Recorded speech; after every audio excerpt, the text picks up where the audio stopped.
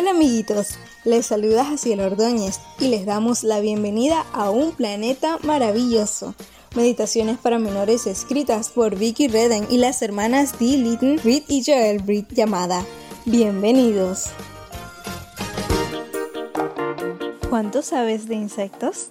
El texto bíblico para la meditación de hoy, 8 de enero, se encuentra en Proverbios 24:13 y dice así: Come, hijo mío, la dulce miel del panal, prueba lo deliciosa que está.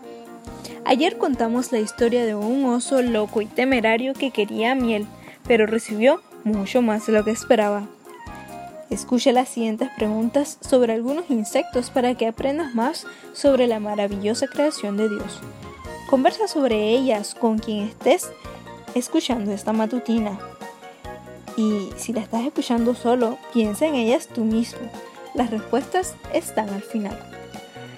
¿Qué insecto hace una danza para compartir una noticia? A. El mosquito. B. La abeja. C.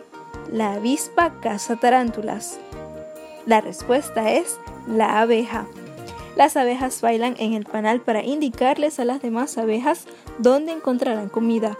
Su danza les indica a las demás en qué dirección y a qué distancia está la comida. Número 2. ¿Cuántas patas tienen los insectos adultos? A. 2. B. 4. C. 6.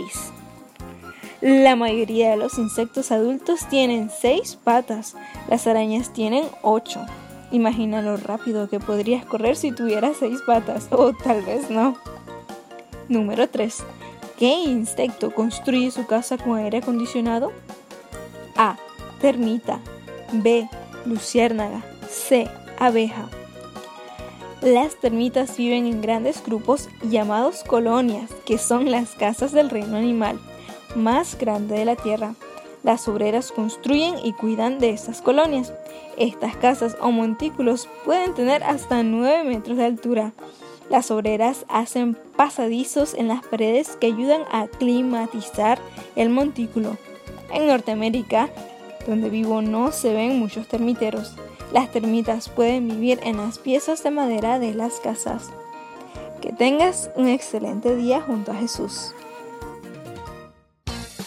Amiguitas y amiguitos, les esperamos mañana en otra hermosa meditación de Un Planeta Maravilloso.